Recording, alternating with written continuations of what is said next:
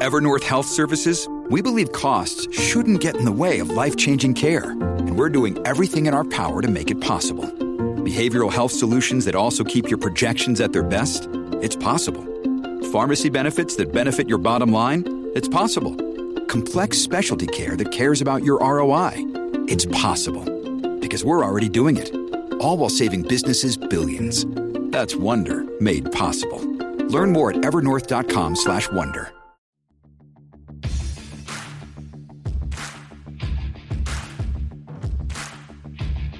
Hey, I'm Ryan Mallory, and this is my Swing Trading the Stock Market podcast. I'm here to teach you how to trade in a complex, ever-changing world of finance.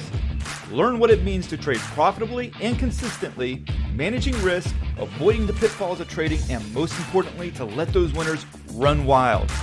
You can succeed at the stock market, and I'm ready to show you how. Hey everybody, this is Ryan Mallory with Swing Trading the Stock Market. In today's episode, we're going to talk about head fakes versus breakouts. How can you tell the difference between the two? You've seen a lot in this market this year that looks like it's a legit breakout, only to see the next day the market gives up all of its gains and you're losing money on the position instead of what you anticipated was to make a good deal of money. So we're going to talk about that. How have I been able to, not perfectly, but to a pretty decent extent this year, I've been able to avoid a lot of the unnecessary trades that involve breakouts, but then they turn into head fakes and not necessarily a breakout. So that's the thing that we're talking about. This email comes from a guy, we're going to call him Cletus. Cletus writes, "Hey Ryan, the market has been really choppy as of late. There have been times where we broke through the June lows and then bounced back. Also to the upside, we have broken through a few resistance levels just to fall back down. I have been waiting to play one of these, but basically have broke even since none of them really went anywhere. I noticed that you didn't even attempt to trade any of them, which leads me to believe you can see something that I can't. How can you tell me the difference between a head fake and a breakout? Also, one other question that might actually be related, but I'm not sure. What does breadth mean? You have mentioned the breadth of the market, and I've done a little bit of research, but haven't found any specific indicators. Is there a breadth indicator? Thanks so much, Cletus." Good old Florida redneck name, right? So, before I start to answer his question, what am I drinking for this podcast? That would be Ezra Brooks 99 proof Kentucky Straight Bourbon Whiskey. This has a 49.5% alcohol level and 99 proof. It's a sour mash. And on the bottle it says, a genuine sour mash bourbon made using the finest ingredients available for generations. Ezra Brooks Whiskey has been the whiskey for those with a rugged spirit and taste for adventure. All right, so this bottle only cost me $22. So a lot of times with those, I'm not sure if I'm getting into like Jim Beam, Jack Daniel territory, like basic kind of stuff. But there are some pretty good ones. Like I think probably the most popular retail bottle of whiskey or bourbon that you can get is Weller's. Weller's is actually the same recipe as Pappy, except for the fact that the bourbon's stored in a different part of the warehouse and it's probably aged longer up there at the Buffalo Trace Distilleries. That bottle, I can get it for about $25 down here. Really awesome. If you can find it. And usually I can find it. So I'm not ruling out Ezra Brooks from actually being a decent bourbon here. I mean, to the eyeball, it's a little bit of a light brown color. To the nose, you definitely pick up some of the caramel and vanilla smells to it. Not bad. It's pleasing. There's not a lot of ethanol smells to it, especially with it being a cheaper bourbon and it being almost 100 proof. You'd expect there to be a little bit more ethanol, but there's not. Now, to the taste, I still pick up that corn and vanilla, but I'm also tasting a lot of that corn flavor. And then when it finishes, you get a little bit of a kick of spice, a little bit of heat, and then this like peanut flavor. So it's not bad. From beginning to end, it's pleasant. I would say it's slightly above average. I would say it's respectable. On a scale of 0 to 10, I'm going to give it a 6.9. That puts it in line with McFarland, with Bench Proof Small Batch. Not bad company, but on the cheaper side of things, and it's respectable. Like, it holds its own at $22. There's some $40 bottles that are far worse than Ezra Brooks, and I would take Ezra Brooks any day of the week over. I'd take it over Willet, the basic offering of Willet. Take that any day of the week over Willet. So Ezra Brooks, 99, 6.9. Not bad at all. Now, back to Cletus and what he is asking me. Again, one of the first things he's asking about is there's been times where we've pushed through the June lows and then we bounced back. Now, one of the things I would say about that, and why was I not shorting when we broke through the June lows? And why was I able to avoid that bear trap that took place if you were to have shorted the June lows, hoping for a much, much big leg lower? Well, oftentimes when you're hitting a major support level and you're breaking through it and you're extremely oversold, let's say, like in the case of SPY here, it's dropping like 10, 15% to get to the support level with really no relief rally. And it's hitting that support level and then it's breaking through it. Is there a strong reason to believe that when you're that oversold on not only just like a daily or an intraday chart, but also on a weekly chart, that we're really going to continue to push lower? That's my thought. I see it all the time where you get these big time head and shoulders patterns. You're like, holy cow, this thing is going to really have a major meltdown. You're seeing it right now with Tesla. Tesla has a gigantic head and shoulders pattern. And again, I'm not trying to get into, talking about charts specifically or anything like that, because I know it's a podcast and podcasts, need to be something that you can just hear. So I do my very best not to get into like the extreme technicals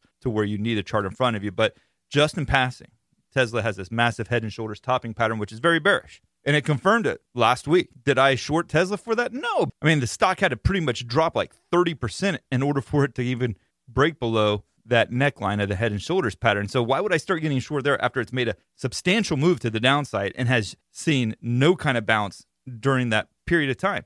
It's extremely oversold. It sets up for a bear trap where you push below the support level and then you go rallying right back, creating a short squeeze for all the retail and algos and Wall Street guys that got short on the stock just because it broke a neckline.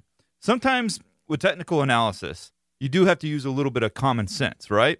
You got to use some of the broader knowledge for individual situations. And what I mean by broader knowledge is that we have an understanding of, the markets can be overbought, they can be oversold, individual stocks can be overbought and oversold. And when you can recognize that and then start to realize, okay, common sense will tell you Tesla's dropping like 30% over the course of a couple months, really no bounce in between. It's hitting this neckline, it's breaking below it. Should I short it right there? No, because there's not a good reward to risk ratio. Where are you going to put the stop loss at? And then to really ask yourself, before we get a bounce, how much further downside after it's dropped 30% am I really expecting out of Tesla?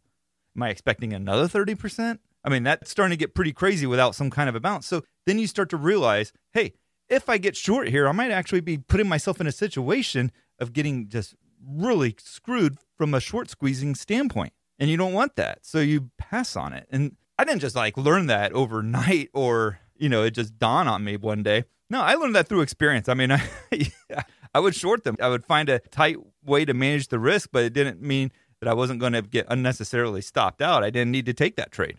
And so I've been on the receiving end of some nasty short squeeze simply because it broke a key support level, thinking, okay, now is the time to get short, not considering the fact that maybe it had already dropped 15 or 20% over the past week or so before it got to that support level. That's why before it breaks the support level, I like to see a little bit of consolidation, work off some of that oversold nature of the particular stock or the overall market. Sometimes a nice bear flag is the best thing to get because it allows it to rally a little bit, but keeps that pattern in play without, going on some major swing to the upside, but it also works off some of those oversold conditions. So, yeah, I'm not necessarily like a Houdini or something to where I can always tell the difference between a head fake versus a breakout, but sometimes you can put some common sense into it and just realize this is probably not the best reward risk ratio for getting into a trade.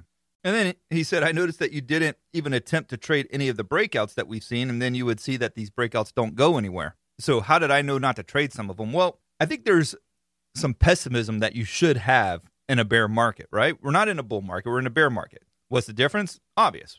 Market's going down instead of up, predominantly. That doesn't mean that there isn't rallies that exist within the bear market, but they tend to die out and fizzle out. Otherwise, you wouldn't be in a bear market anymore. So in an existing bear market, you got to have low expectations of sustained bounces. And remember this too. When you're in a leg lower, and when I talk about a leg lower, I'm talking about, the market is seeing substantial selling.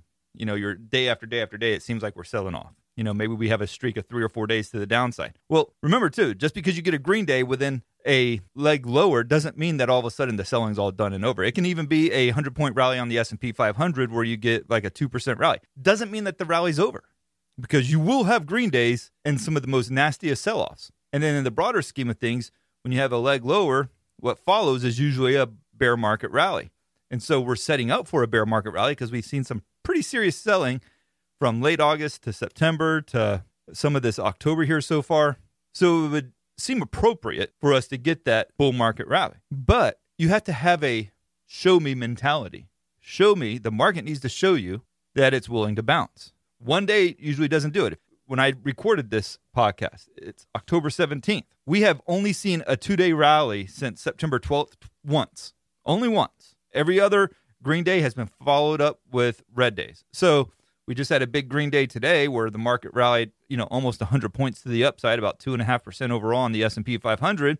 I didn't buy it. I didn't buy it at all. It doesn't mean that I don't think that it can't rally in the days that follow, but we gapped higher on a Monday morning to the tune of about 70 points, and we just kept rallying until we finished at about 90-plus points higher on the day. Okay, now let's see if it can continue that tomorrow, because so far, over the last 5 weeks, we haven't seen that. So the market needs to show me that it can. It needs to break some technical barriers. It's struggling with some downtrend lines. It's struggling with some moving averages. Let's see how it does with those in the days to follow. Can it break through those moving averages? Can it break through those downtrends and establish itself as, okay, the tide's starting to shift in the very short term or near term, and we're setting ourselves up for a market bounce. And if that's the case, then yeah, I don't mind playing it as long as I can get into a trade that doesn't overexpose me to the downside. Like, for instance, I might like the trade set up on Amazon, but if it has earnings in a couple of days, I'm not going to play that. That's too much risk. I might do it on the S&P 500 and instead of the NASDAQ, because Apple and Amazon might report after the earnings. I don't know exactly when they report, if they're on the same day or not, but oftentimes you'll have the big tech stocks reporting on the same day, like 2 or 3 of them. If that's the case, I might stay away from the Qs and go into SPY. Last week, I played SSO. It's a 2-to-1 leverage of the S&P 500. And when I played it, we had a bad CPI report come out, and the market sold off pretty significantly. It wiped out the morning gains. I mentioned to the folks in the trading block and also on swingtradingthestockmarket.com that, hey, don't be surprised if we rally today off of the lows. I'm not necessarily saying it's going to happen, but I wouldn't be surprised if we did. Now, that's not me pulling out like the crystal ball and making some great prediction and then like spiking the ball on the fact that it actually did happen. That's me just saying that I was aware of the potential for it, and I was willing to wait and see if it did. Well, it did. It rallied pretty hard right out of the open off of the lows, and then it started to pull back, and then I played a break of the highs of the day, and it kept on moving higher throughout the rest of the day. I was like actually kind of shocked. I looked away for like 1 second, and I'm up 3% on this trade. I think overall, I ended up making like 5 or 6%. That was a much easier trade to take because you saw some clear signals that with the CPI report coming out and what we saw the last time we had a very hot CPI report, the market completely fell apart. We were extremely oversold coming into the CPI report, yet the CPI report was still hot. We sold off initially, but it made sense why we did rally because we pretty much exhausted all the selling, and it created this conditions for a little bit of a dead cat bounce there. Now, I was pretty stoked after Friday. I was thinking to myself, man, this is great.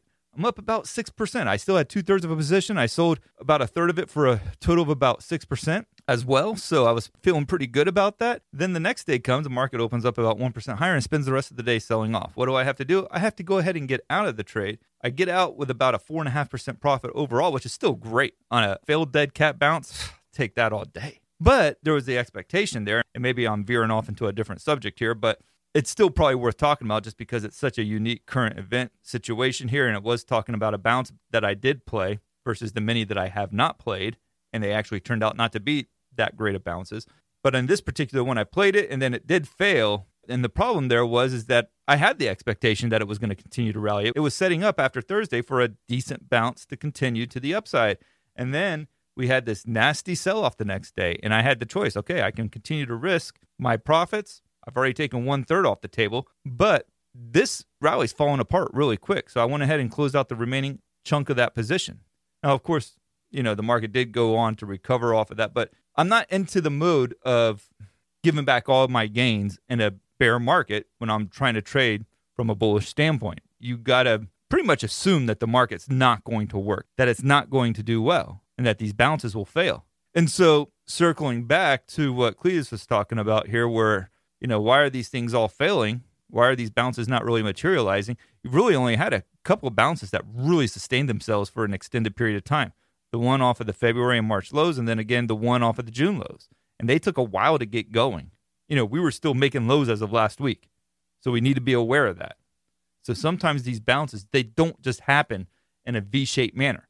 The reason why we're not getting the V-shaped bounces like we used to, like what we've seen for the last 14 years or 13 years, is because the Fed is not on our side. all those years the Fed has been on our side. So you'd get these sharp V-shaped bounces. But when the Fed's not, you're lucky if you're getting a U-shaped bounce. And oftentimes it's these fake bounces that just keep going lower.